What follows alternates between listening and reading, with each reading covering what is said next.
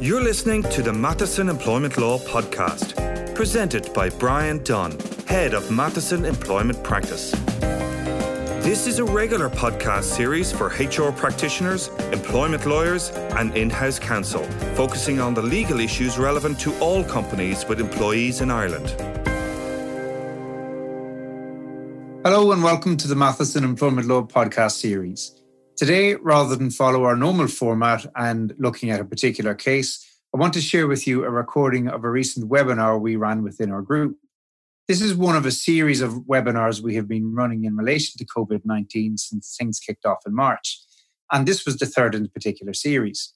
In this session, Geraldine Carr, one of our employment partners, led a discussion in relation to the health and safety issues, the working time issues, and also the data privacy concerns that employers are facing now in dealing with employees on long-term remote working, but also in the context of the return to work planning.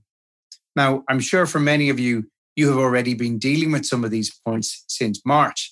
However, what we've found in practice within the group over the last couple of months is, while a lot of these questions remain the same, the actual issues that they're throwing up for employers and the approaches employers are taking are evolving month on month. So hopefully this session will give you a very useful insight into the trends employers are taking at the moment and the approaches that we are seeing in the workplace. We will be returning in the coming weeks to the normal format because there have been a couple of very interesting decisions issued in recent weeks in regard to things like reasonable accommodation and also protected disclosures. For now, I'll pass you over to the webcast. Thank you.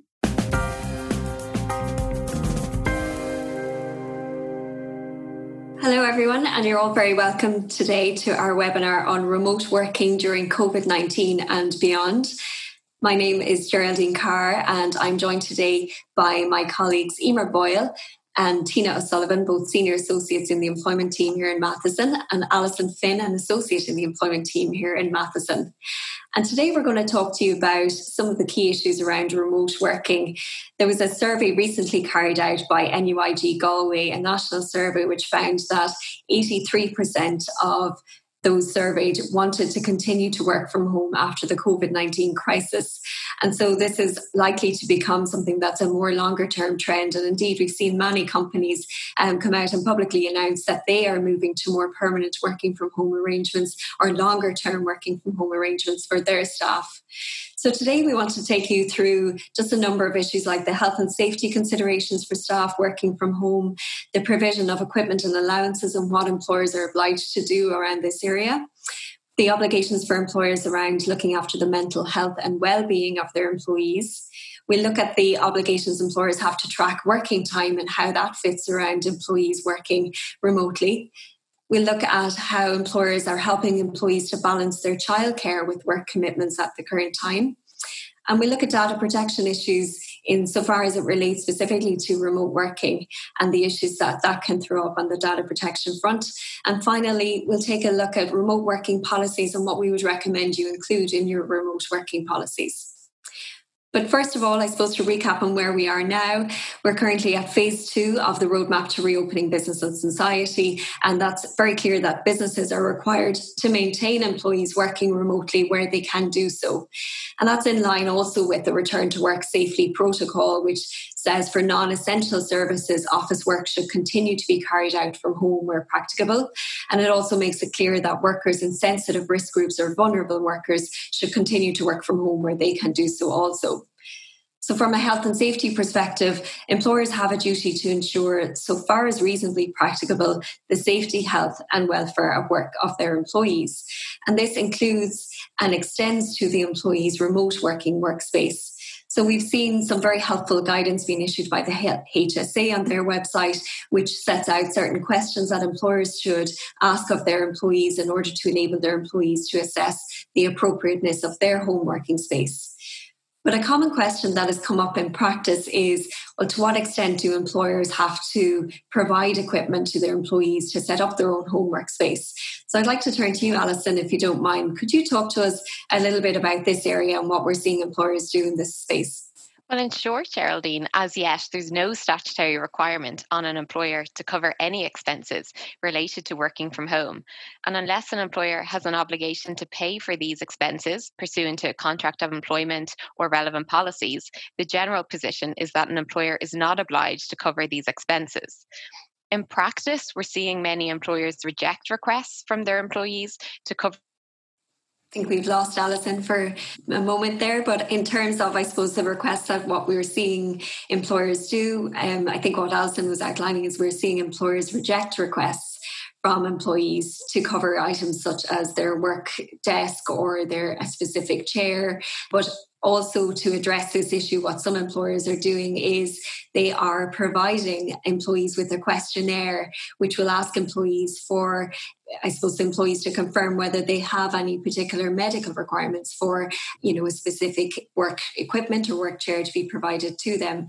And Alison, I think you're nodding, so I see you're back. Yeah. Will I hand it back over to you? Yeah, thanks so much, Geraldine. I don't know if you touched on there that their employers should be aware about the recent HSA guidance. So this an employer does provide employees with equipment, we would suggest that employees are reminded that this equipment will remain company property and it should only be used for business use. We've seen a growing trend as well recently in the larger tech companies of employees being provided with allowances of upwards of €500 to assist employees in setting up a home office. And this may be something that an employer may want to consider if they envisage that employees will be working from home in the longer term and beyond the timeframe set out in the government guidance. Great, thank you. If an employee, I suppose, answers a questionnaire and says that they do want a specific chair to be provided to them, is the employer obliged to go out and buy that chair for that employee and for anyone else who perhaps asks for the same equipment? Employment, unless it would impose a disproportionate burden on the employer. And if an employer is put on notice that an employee does have a specific medical condition that requires additional supports to be put in place, we would suggest that an employee is required to provide medical evidence of their condition so that an employer can consider this and then ensure that they do have in place suitable, reasonable accommodations.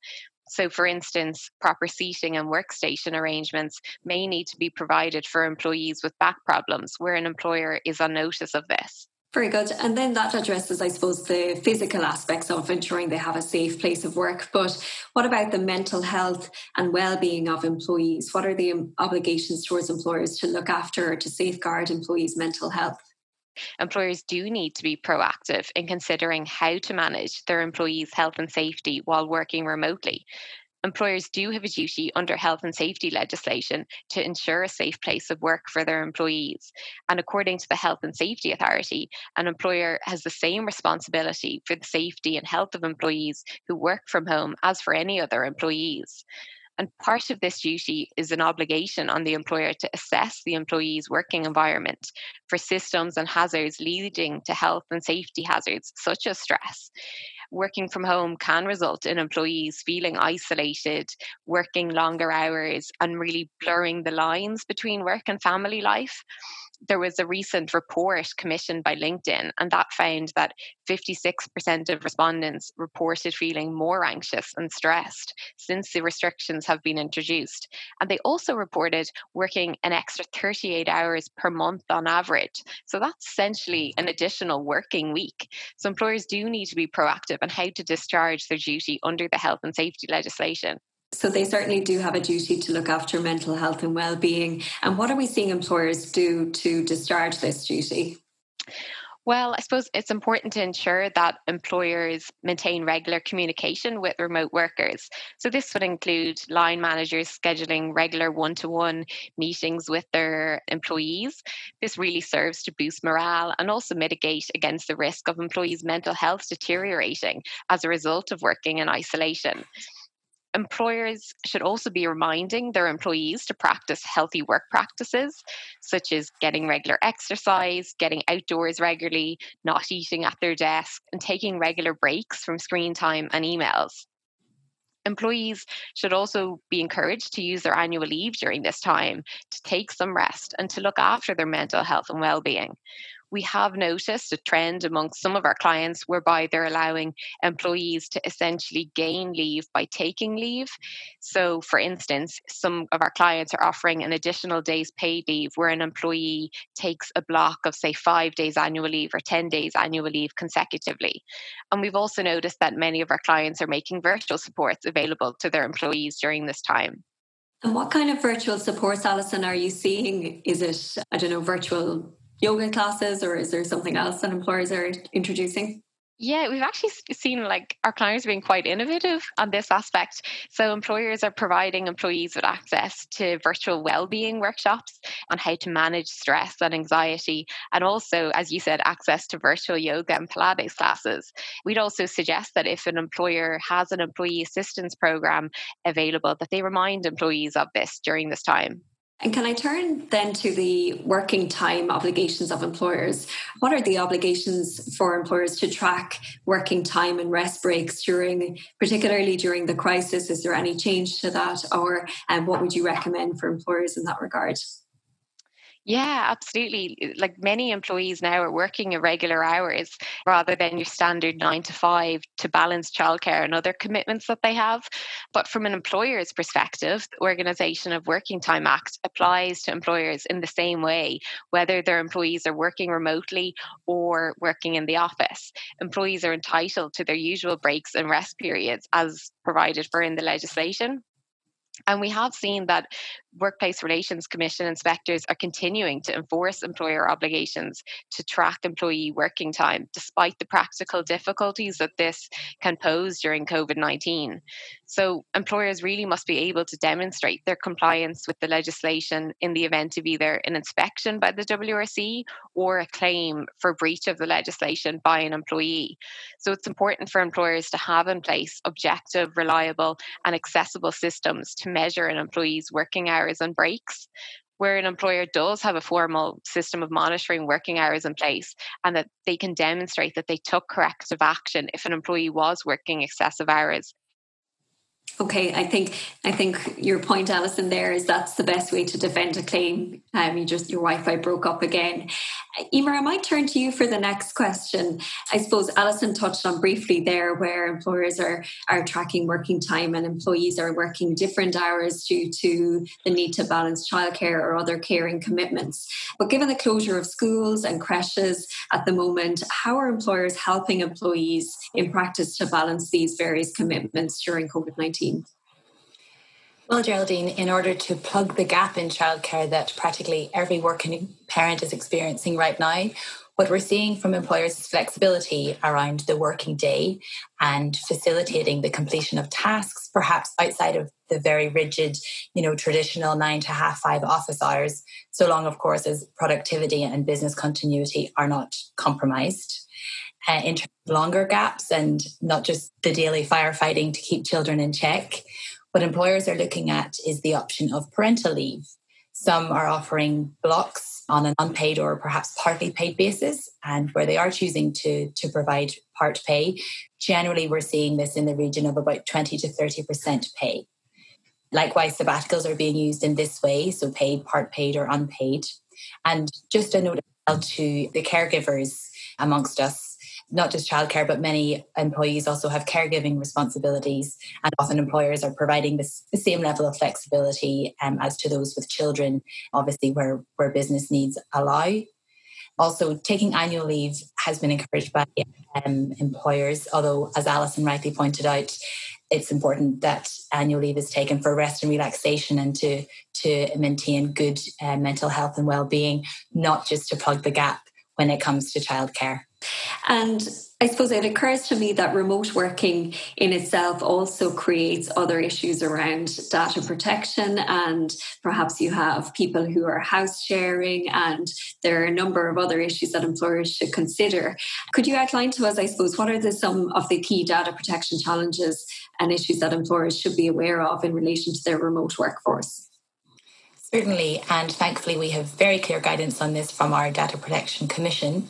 And what they say and what we agree is the really key and probably the most common challenge that employers face in this scenario, this new age of this vast remote working employee population is the security of data during this period. And I suppose understandably, in light of the fact that for many workforces, they became a remote workforce or a majority remote workforce at quite short notice, for some practically overnight, in order to ensure that business continuity. So in doing so, the challenge that businesses have faced is to ensure that their systems are set up securely, that records can be securely accessed, and that all of the protocols that would normally be in place in the physical workplace, traditionally the office, are now being observed in the new remote workplace, which for many is the home. So to take an example that the DPC has provided guidance on, devices, that's what we mean by BYOD, bring your own device. I would invite all of us who have joined us in the webinar today to consider via what device have you joined us? Is it a phone, laptop, tablet, or PC? And who owns that device? Is it your own personal device? Is it an organization device? And regardless of the answer to that question, how do you use that device to access company systems? Are these being accessed in the same safe and secure way that they would be accessed if you were in the physical workplace? Also a word to hard copy records, because understandably, not everybody is working purely within software, and many of our clients have a part or a fully paper-based system. And in order to allow employees to continue with their roles during this current time, some of them may have to have been facilitated in bringing home hard copy documentation. If they've done so, and if that has been assessed as an appropriately safe method of allowing business continuity, are the same safety measures, are the same protocols being afforded to those physical records in the workplace, the new workplace, which is inevitably the home, as they would be in the physical office workplace? Likewise, is access to information being controlled? You mentioned, Geraldine, in your question about house shares. Very common query that we're seeing, where perhaps employees from different businesses, sometimes competitors, are sharing houses, and they have to be extra careful. And this is a challenge, and employees have to be extra careful where that is the case, so that both data protection implications don't arise, and also general business confidentiality as well is also observed.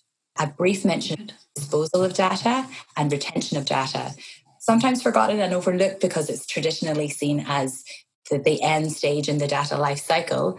But ask yourselves, and this is a challenge, but it's one that can be tackled, what is the business's retention policy in the office for hard copy records or for electronic records? And can we observe that in the new workplace? So, for example, hard records, is the secure shredding on-site or off-site being observed in the remote workplace? And for electronic records, have you dialed in with your IT and your information security experts to make sure that the conversation includes them, because they're really key to all aspects of this conversation, and they're in high demand at the moment, but there's no reason why they can't facilitate you remotely. So it throws up a number of issues, really. And can you give just some guidance or tips for employers as to how they can mitigate the data protection risks surrounding the remote working environment? Yeah, certainly. So I suppose the key first step, and it's kind of a holistic approach to this, is to take out your compliance, take out your data protection and privacy compliance project that you all worked so diligently on in 2018 when the GDPR was rapidly approaching, and which you will no doubt be updating on an ongoing basis anyway, as this is it's a live compliance issue. So take that out and look at your compliance, your organization's compliance through fresh eyes. Look at it through the eyes of the world in which we now live, and in this new remote working world that doesn't look like it's going anywhere anytime soon. So for those of you who already have a sophisticated and live compliance regime in place, and maybe as part of that, you're already facilitating a cohort of remote workers in your organization anyway, you might be pleasantly surprised to learn that, that regime and that compliance requires minimal updates. For others, this will be more challenging, but what we do is we take a risk-based approach. So yes, there are challenges, but they're by no means insurmountable, and they needn't be overwhelming by the challenge. As I mentioned already, engaging with your IT and your InfoSec experts to conduct a remote security review of systems and of the use of devices. I understand that if these resources are external, that's going to be an additional spend for your business. But in our experience, this is one of the key things that InfoSec and that IT experience is one of the primary things that the DPC always asks about. So if you already have that in your back pocket, it's money well spent, and it's it's comfort for organizations to know that they have that. In terms of other ways of mitigating risk, kind of on a daily basis, wherever possible, ensure that only business approved systems and communications platforms are used. So I understand sometimes personal email addresses perhaps and accounts just simply have to be used. But if this is an absolute necessity, the way to mitigate that risk is to use strong passwords on any documents containing personal data or indeed business confidential information.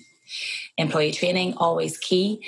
And for all employees who are now a remote worker, whether or not they even process personal data as part of their role, they'll need to be reminded on the basics, because this is new for them. So when I say basics, I mean phone etiquette and screen etiquette, particularly for those sharing employees perhaps of competitors, and reminded that there shouldn't be a security fidget attitude simply because we aren't in the office or in the workplace.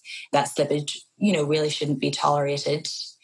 So that's for all employees. For any employee who is processing personal or special category data on a regular basis, so perhaps colleagues or employees who are working within the HR function or talent management, they will need, and they will probably, I would expect they'll be ordinarily getting regular training anyway, but some tailored training for them. And also, depending on the risk factor, you could consider something like multi-factor authentication for access to their systems if it was deemed necessary, taking a risk-based approach. Circulating and recirculating updated policies and procedures and maintaining updated records of these. And going back to the beginning of this guidance on risk mitigation and the holistic approach, what we find to be really useful and what employers consistently tell us is useful is to promote a culture of support rather than one of fear. So when employees feel like there is trust and there is confidence, they're much more likely to share any, potential incidents that may give rise to a personal data breach. And they're more likely to share these, up the management chain if something does arise, which is a much better position to be in from the organization, from the data controller's point of view, because it means that they are alerted in time and they can manage it. They can get in front of what, may be an incident, may be a breach, but it means they aren't on the back foot if an employee is terrified of reporting it up their chain of report. Just means the organization is better placed to face that. So promoting that culture of support is really key in risk mitigation. Thanks, Emer. And you mentioned circulating and updating policies there. So I'd like to turn to Tina. Tina, on the employment side, what policies or updates are you recommending that employers would make, having regard to the fact that a lot of employees may be working remotely at the moment?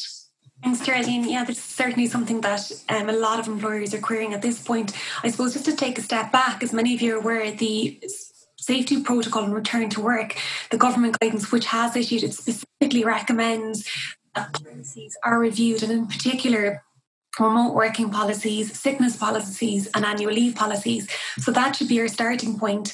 But in addition to that, and what we are seeing now that remote working is going to continue, is you need to consider how, for example, disciplinary issues will be dealt with, grievance hearings, bullying and harassment issues, and how annual leave will be dealt with. So again, these are all policies that you will need to look at. I know many of you are probably thinking we can't possibly amend all of those policies, and that involves, revising our employee handbook. So what we are recommending as a workaround is that instead of, introducing a whole suite of new policies or amending your employee handbook, which might not be exactly what you want to do right now, is to create what we've implemented as a COVID-19 live policy. And what this policy does is it'll temporarily address the changes that are required in the business at this point in time due to COVID-19. So as such, it's a live document, and it'll allow you to introduce changes in accordance with the updated government guidance. So as you're aware, the government guidance is regularly changing, so it will allow you to update it and amend it as the business needs require. So it's quite useful that it's a live document in that regard, and it allows you the discretion to update it as you require.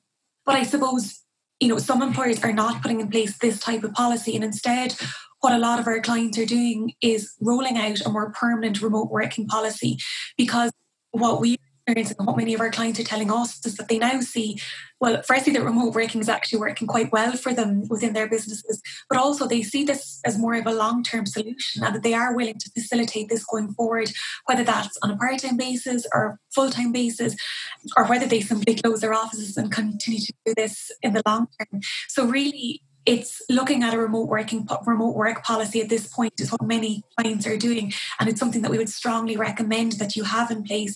And really, it's to deal with those issues that would ordinarily arise in the office but are now going to arise in a virtual context. And many of your employee handbooks and policies that are in place within those handbooks simply do not deal for those sort of challenges that arise now in a virtual context. That makes sense. And I suppose you touched on a remote working policy and a strong recommendation that employers include it where they have a remote workforce. What should employers include in that policy, or what areas should it cover?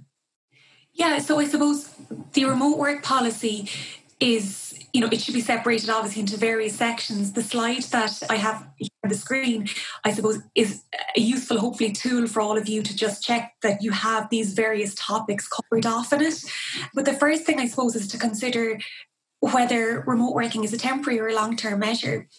So if it's a temporary measure, it's important that you make it clear in the policy that it's not going to be a change to employee contractual terms at this point in time. However, as I already mentioned, many employers are at this point looking to roll out a more permanent remote work policy. So really it should address who can actually work from home.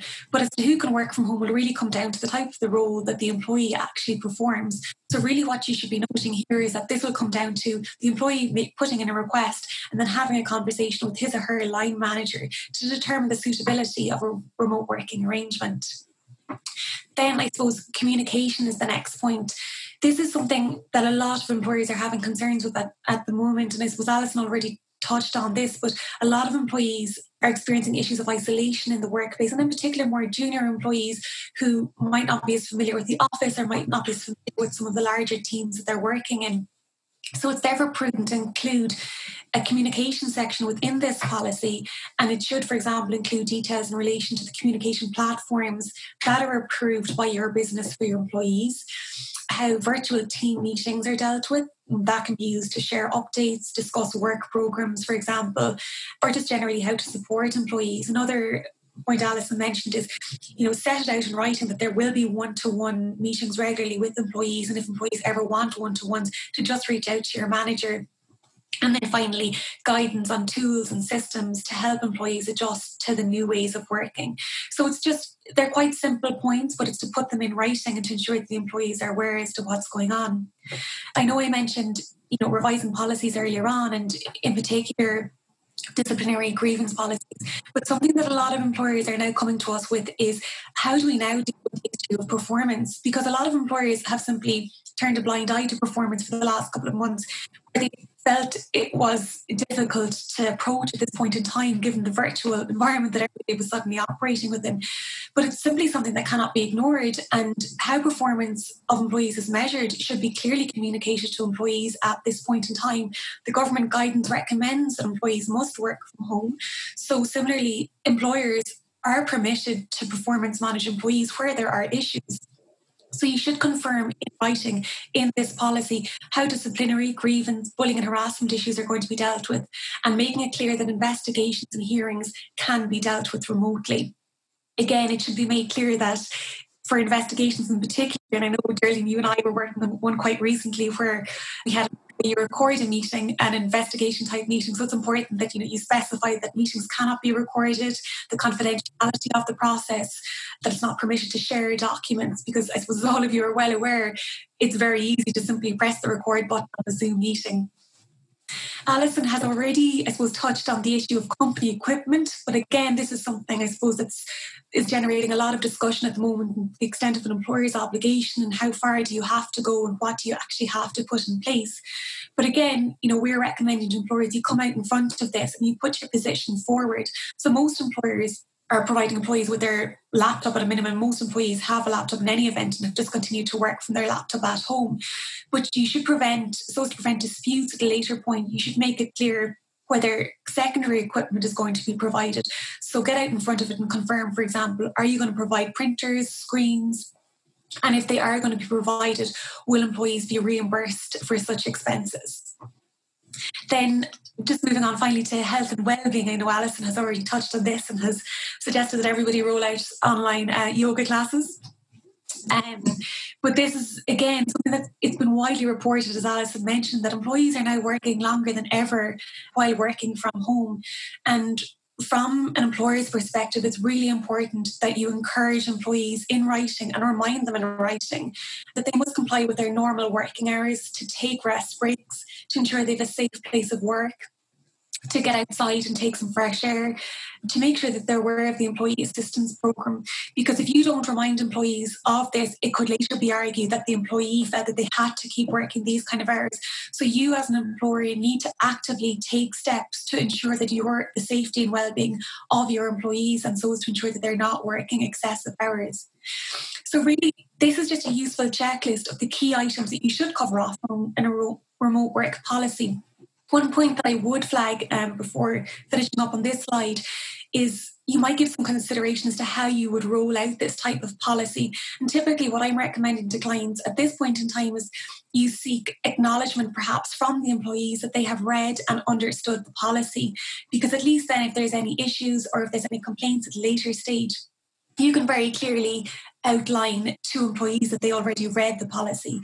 And I know that was one final point, but one other thing I would recommend in that policy is if you have health and safety policies, and as Emer mentioned, security and data privacy policies, ensure you put a link into those policies, link them through to the intranet so that employees know where they are and that they're available to access.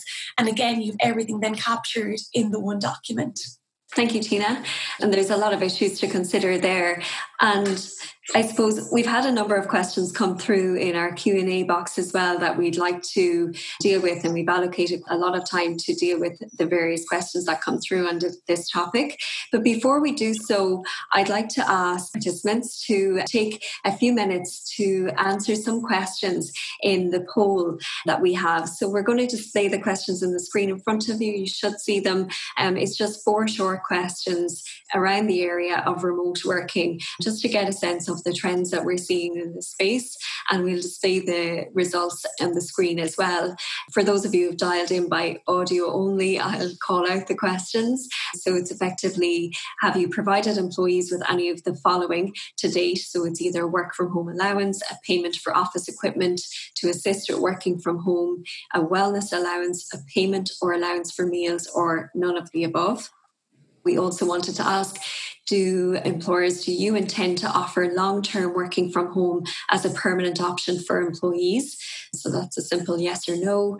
Also, have you carried out a self-certified health and safety questionnaire to determine if an employee's remote workplace is suitable?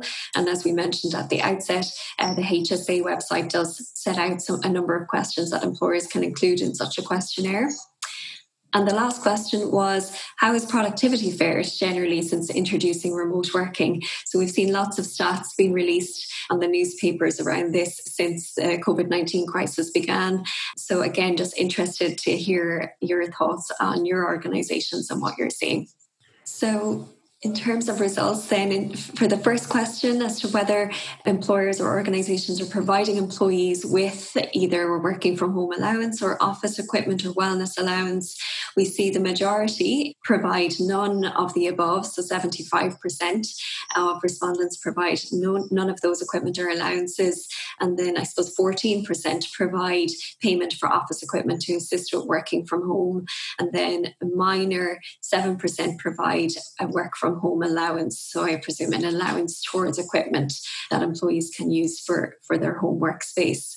So interesting to see the majority provide none of the above. And I guess that aligns with what you outlined at the outset, Alison, around there being no statutory obligation on employers to provide equipment, specific equipment, other than the basic laptop, perhaps, for employees working from home. The second question is whether employers intend to offer long-term working from home as a permanent option for employees. So again, we're seeing a majority there as to yes, employers do, or your organisations do intend. So that's a 66% majority, which is pretty strong and shows, I guess, the relevance of this issue, and not just during the pandemic, but as a more longer term issue that organisations will need to adapt. And I saw the Wall Street Journal had an article late last month as well, where they said they were predicting that organisations are just going to change on a permanent basis as a result of the pandemic, and they're predicting a lot more working from home arrangements on a longer term basis. The third question we have was, have you carried out a self-certified health and safety questionnaire to determine if an employee's remote workplace is suitable? So the majority there have not, 63% have not carried out that questionnaire, with 37% of respondents saying that they have. So again, I think probably something for those organisations who haven't to consider, just to close off your obligations on the health and safety front, and to note that they do extend to the home workspace as well. A comment I'd make on that is we've seen some employers actually also engage health and safety engineers to do virtual assessments of the home workspace as well, which is quite innovative. So I suppose they can do a video conference almost where they virtually look at the employee's remote workspace. And I've heard that that's been quite effective where it's been used. The last question is, how has productivity fared generally since introducing remote working? Some mixed response, but I would say 52% said the productivity has stayed largely the same, which is positive, and 21% say that productivity has increased by 25% or more, which again I feel aligns with a lot of what we were reading in terms of the stats that were being released at the outset of the pandemic. And then 26% of you say it's just too early to accurately determine how productivity has changed, if at all. So a factor that might be relevant there is that it's hard to actually gauge it if there aren't metrics in place which show productivity. In some workspaces, that lends itself to it a little more easily than others. So thank you for taking the time to go through those questions. I'm now just going to take you through some of the questions that we've got through the Q&A box. And I've been taking down a couple of these. The first one, I think, is one that has come up in a number of different forums, and I might direct it to you, Tina. It's in relation to, I suppose, requests to work from home, and how should employees handle a request by an employee who wants to continue to work from home after the restrictions have been lifted. So where they are permitted to return to work, but the employee perhaps doesn't want to return and would like to continue their working from home arrangement. Thanks, Geraldine. Yeah, this is something that's come up a lot for us already and has a lot of employers concerned. I think a request like this really, though, has to be dealt with on a case-by-case basis with the employee and his or her manager. There are a number of issues to be considered for this type of request. And what I'd recommend would be the following considerations should be taken into account. So, for example, the first thing is, was the employee's reason for wanting to work from home. Understand what that is. Can the employee fulfill his or her role while working from home? Has the employee obtained medical advice? And if they have, it might be quite hard to shy away from that if there is medical guidance recommending the employee continues to work from home. And that may be because the employee might be, for example, in a vulnerable category. So again, check, is the employee in that type of category? Again, more generally though, will the employee working from home, will it hinder collaboration with other team members, or will it hinder training for the employee or simply other employees, for more junior employees who may need mentoring and support, or interns or trainees within the office? So yeah, there are a number of issues to be considered. It is not really a simple yes or no answer. So I really think that careful consideration needs to be given to each request, and flexibility and reasonableness is expected from both the employee and the employer when considering the request. So really it should be something that you consult with the employee on and come to an agreed solution as to how best to work around it. Okay, so it's handle it on a case-by-case basis effectively. And I think what's relevant there also is perhaps, as we move away from the pandemic, hopefully there was an EU directive on work-life balance which came into force in August last year, and that does require Ireland to implement legislation to address flexible working by August 2022. So I certainly think that this is an issue we're going to see a lot more developments on and legislation on over the course of the next couple of years. And certainly it's become more of a priority now for the government probably than it was when that directive was first introduced. Another question I want to ask you, Tina, is related to that. What if we've seen some employees move to their home country at the start of the pandemic and they were working remotely from there, where their office was Ireland perhaps, but then they went back home. What if they want to continue working remotely from their home country? What would you advise employers in that respect? Yeah, again, this is something we're certainly seeing a lot of. And a lot of employees are actually still in their home countries working there. For some reason, it seems to be primarily employees working out of France and Spain. Well, certainly that's what's landed on my desk. But there are two issues really, I suppose, to consider when answering this question. One is employment considerations, and then two is tax considerations. So on the employment piece, it's important to be aware that while an employee is working in his or her home jurisdiction, the mandatory employment laws of that jurisdiction will apply. So, for example, if an employee is working in France, mandatory French laws will apply, meaning that an employee could potentially take an employment type complaint before either the French courts or the Irish courts, given that the employee is going to be on an Irish employment contract. So that's the first thing to be aware of. Then secondly, on the tax point, which is probably a little bit more complex, but really this is going to come down to an analysis of the tax rules in the jurisdiction in which the employee is currently working. So again, if the employee is in France or Spain, for example, that you liaise and you consult with your local tax advisors in those jurisdictions to determine whether there are any rules or exemptions in place for employees who have found themselves in a position whereby they're working from their home country or want to continue to do so. But I suppose what's interesting to note is that, the Irish position in this regard for those individuals who find themselves working in Ireland, I suppose, through no fault of their own and are here because of COVID-19 and can't leave the country, the Irish Revenue have actually come out and they're willing to disregard presence of individuals in Ireland which arise solely on account of COVID-19 for the purpose of certain tax rules, and in particular the application of payroll taxes. So it may be likely that there are similar provisions in other jurisdictions, so it would be well worth checking those out, because it may really suit an employee and you may be happy to simply accede to that request. So we would recommend you liaise with your tax advisors or your payroll consultants in that jurisdiction just to confirm that point. Great, thanks, Tina. Another question that's come through on the Q&A is where you have an employee or perhaps a small team and one of the employees is asserting that they have a medical illness and that they don't wish to return to work because of that illness. I guess perhaps because they may be at greater risk of contracting COVID-19 or maybe anxious about that. What would you advise, or how would you advise the employer deals with that situation? Yeah, so this is something that's coming up a lot. And again, people keep asking, what is the vulnerable category and, can you require that person to go back to work? But if an employee provides a medical cert to you confirming that the recommendation is that the employee should be permitted to work from home, it's going to be very hard to not accede to that request, because that's the medical advice. And none of us are medical advisors who can question professionals' authority. But I suppose what you can do, and you're just coming back to basic principles in terms of absences and illnesses in the workplace generally, if you do have the provision in your contract of employment or your sickness absence to have an employee independently medically examined, you could perhaps have that employee medically independently examined by your own company doctor. And when having the employee assessed, ask the doctor to confirm what accommodations are reasonable and proportionate in the circumstances for this particular employee, because your duty as an employer is to put reasonable accommodation in place for employees where it is required. So again, it will be useful to have your own report together with the employee's report, and then you can make an informed decision on the basis of both reports as to how best to proceed.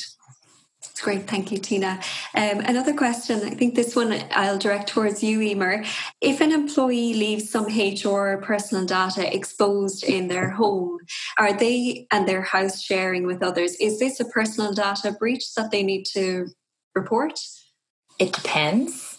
As we all know, the data protection rules are risk-based. So it really depends on the circumstances. And I suppose to say at the outset, what might, seem like a breach and what might cause incite, panic in that type of scenario. And it happens and it does incite panic. But just to remember that not every security incident like that is necessarily a personal data breach. And likewise, not every personal data breach is reportable or notifiable to the Data Protection Commission. So just to say that at the outset, to provide some level of calm. Having said that, what needs to take place immediately is a risk assessment by the data controller, most likely to be the employer. So to address what the risk is posed by the incident and determine if it is a breach and if it is notifiable. The definition of personal data breach is broad, so you have to really take a very careful look at it and take advice before reporting. But the key to it is to manage it as quickly as possible. And this is where it ties into the piece about promoting this culture of support, trust and confidence. The reporting window for a notifiable personal data breach to the Data Protection Commission or to any supervisory authority is 72 hours. And that time ticks down extremely quickly in that type of scenario where, as I say, panic sets in. So in order to best position the organisation to get in front of it and to deal with it, the employee or the person who perhaps is the potential root of the vulnerability or the incident has to be in a place of confidence that they feel like they can raise their hand and bring it to the organisation's attention so that it can be addressed and it can be risk assessed. That makes sense. And Alison, I have a question for you. It relates to the issues you were raising around tracking working time for employees who are working remotely. So the question is, do you recommend that employers should introduce software to track employees' working time when they're working from home? Yeah, we have seen a number of employers introduce IT analytics tools and other electronic methods in order to track employee working hours to address the requirement to record working time.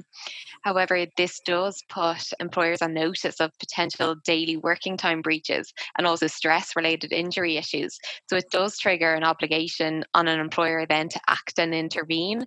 Employers do need to be conscious of how to act on this data once they gather it and how best to ensure that they can show that they've taken all reasonable steps to prevent any stress claims. And obviously introducing these types of tools can also have a negative impact on employee relations issues. So we would recommend that legal advice is obtained before introducing these tools due to these potential issues and also associated data privacy issues that need to be considered. And then related to that, Alison, another question, although I think it's primarily a tax question, but perhaps you might be able to address it briefly, is are there any tax reliefs available for employers who provide allowances to employees for their working from home equipment or costs? Yeah, there are, Geraldine. So where employees are not paid an additional amount by their employer for working from home, an employee can claim tax back on expenses such as heating, electricity and broadband by submitting relevant receipts to their local revenue office at the end of a year. At the moment, Revenue are currently willing to accept that the rate for the cost of running a home office is 10% of the total cost. So this means an employee can claim 10% of the total amount of allowable utility bills against their taxes in respect of the days that are worked from home. And we would recommend that employers notify employees of this relief being available. There's also another tax relief that's available. So employers can pay employees €3.20 tax-free a day to employees to cover additional costs associated with working from home. However, in practice, we're not seeing many employers offer this to employees at the moment. Great, thank you. And Tina, just a related question for you. You answered the question around an employee with a medical condition not wanting to return back to the workplace, but there's a question in the Q&A about an employee who is living with a vulnerable adult or a vulnerable person, perhaps, and that individual doesn't want to return to the workplace. Have you any guidance for employers on how they'd manage that situation? Are they allowed to continue to work from home indefinitely? Well, again, I suppose you need to, I think this is going to come down to medical advice and medical opinion, because it's very hard for an employer to simply accept, okay, I am living with a vulnerable person or somebody in a vulnerable category. So I think you need to enter into some form of consultation with the employee and understand what exactly the circumstances are. And, is it possible, the employee could simply work from another room, or, understand if there's actually accommodations that can be put in place for the employee, or if they have simply no choice but to come into the office. So again, it's really something that has to be explored further. And I think you're going to need the benefit of medical advice as well to guide you as to how best to deal with a response like that. And Emer, just on the data protection front, we have a question that an employer's had to allow their employees to use their own devices when working from home, which I assume is their own laptop or perhaps phone. Is that permitted, and what can they do to reduce risk? That's a really common query. And just to say, it's understandable in light of what we've been discussing and in light of what is all our new reality, that from a business continuity perspective, for businesses that weren't set up for remote working, they've had to, manage. And this query is a common one where employees are having to use their own devices in certain circumstances just to get the job done. So let's just accept that it's not perfect, but how we can manage the risk is to say that, so your own device, an individual, an employee's own device without any company software on it is probably the highest risk, because that presents a complete lack of control for the business. Again, it's understandable, but if a personal device has to be used, at the very least, we would recommend that company infrastructure and security is installed on that device. Again, it's not the safest option. The safest option being a company issued and fully controlled device, so backed up to date software is kept up to date, and that the company has full control, albeit remotely, over that device. Thank you, Emer. Another question that's come through, I might direct this one towards you, Tina. It relates to an employee who has gone overseas, perhaps on holiday, and at present, I suppose anyone who comes back into Ireland from abroad is required to quarantine or self-isolate for 14 days. Can an employer require the employee to take annual leave for that 14-day self-isolation? Yeah, it's an interesting one, Geraldine. And I suppose really what we would recommend in a case like this is that where the employee returns, that where the employee can work from home, you permit the employee to do so for that 14-day period. And then obviously that mitigates the risk of the employee coming into the office, and it protects the company and the other employees as well. However, where the employee cannot work from home, the employee is required by the current guidance to quarantine for that 14-day period. So what we would recommend is that the employee instead is required to take sick leave for that period, because as such, the employee isn't available for work. So strictly speaking, they're not entitled to be paid for that period. So what we would recommend is probably instead that the employee, even if they want to obtain a medical certificate and confirm that they are medically required to quarantine for a 14-day period, and could instead maybe avail of the sick leave policy. It'll be difficult to mandate an employee to take their annual leave for that 2-week period in circumstances where it's mandated by the government that they have to self-quarantine. Okay, so I suppose it may be the case that they have symptoms, in which case it would be sick leave and they should take that, or they're medically required to self-isolate as well, so in which case they may avail of the sick leave policy. And perhaps one of the updates that you were mentioning when you were going through the updates employers should make to their sick leave policy is the circumstances in which that can be used as well. I think clarification on that would be really helpful. So whether that's included in your COVID-19 live policy or updates to the existing sick leave policy. I think that's a really good point.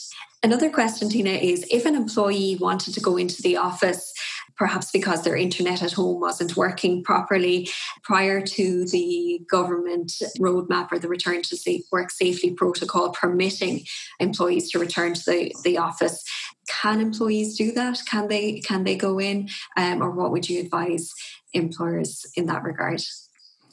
Well, if it's not safe for the employee to return to work, and where the employer has not the requisite standards in place and social distancing measures implemented, then we'd recommend that the employee is not permitted to return, because as you'll see from the current guidance, I think it's actually phase 3 this month, it confirms that employees should be permitted to return where socially distanced measures have been approved and facilitated. So that will require a risk assessment having been carried out and a safety expert having come in and confirmed that yes, the social distancing requirement is satisfied in this workplace and it's therefore safe for employees to return to work. So absolutely, we would not recommend the employee comes back. And I know that part of that question, I think, was can the employee sign a disclaimer and basically say that they still want to come back? And again, I think it would be difficult to rely on that disclaimer at a later stage in circumstances. The government guidance is very clear on what the measures are. And if you already do not have your socially distanced guidelines approved, then I certainly think that it's something that we would recommend against. Great, thank you. There's another question just relating to the working time records. So I'll direct that one back to you again, Alison. It's basically have the WRC relaxed any of the rules around working time in light of COVID-19 and the number of employees who are working remotely now? Well, actually, no, Geraldine. The WRC are still being quite stringent in terms of carrying out inspections. And we have seen WRC inspectors issue improvement notices to employers who don't have adequate record-keeping systems in place, despite the additional difficulties in tracking working hours during this time. Okay. And I suppose to maybe assess the possible exposure that might arise for employers there, what are the possible sanctions that employers could be issued with, or what exposure could they face if they haven't adequate records and systems in place to monitor and record working time and rest breaks? Yeah, non-compliance with working time record-keeping obligations can result in a criminal offence and a penalty of up to €2,500, which can extend to directors, managers and secretaries in certain circumstances. In our experience, working time non-compliance issues arise more commonly in inspections rather than in compensation claims, and penalties and sanctions under working time legislation were relatively rare until last year. However, recent case law has held against an employer who passively permitted an employee to continue working from home late in the evening after her normal working day had finished. And that employee was awarded €7,500. And the basis for the award was that the employer hadn't maintained adequate working time records. So it really came down to the WRC deciding between the credibility of the employer's evidence against the employee's evidence. Mm-hmm. So that case really went to the heart as to why it's so important for an employer to be maintaining these records. So I guess an employer won't be in a good position to defend any of those types of claims if they don't have a system in place to record working time and rest breaks, and therefore it's leaving itself wide open perhaps to a claim or to a potential award. Emer, I have a question for you, and I'm conscious we're just coming up to time, so perhaps this might be the last question. It's just in relation to data protection and employee training. So what should employers include in their training to remote workers around data protection to cover off some of the issues that you raised earlier? Yeah, great question. Thank you. So I suppose a lot of what might seem, common sense type things, but they really can't be overstated. So as I mentioned before, screen and phone call etiquette. What I mean by this is making sure that your screen is facing towards a wall and, not outside, not a window, to preserve confidentiality and security of personal data. Likewise with phone calls, if possible, if matters are going to be discussed that are confidential, and that this is done away from that housemate who works for your competitor. Password protocols on sensitive documentation, so safe passwords, and sending passwords separately, making sure that access controls are correct. Just making sure as well also the email etiquette around double checking email addresses, using the blind copy function. These are all just as important when working in the home as in the office.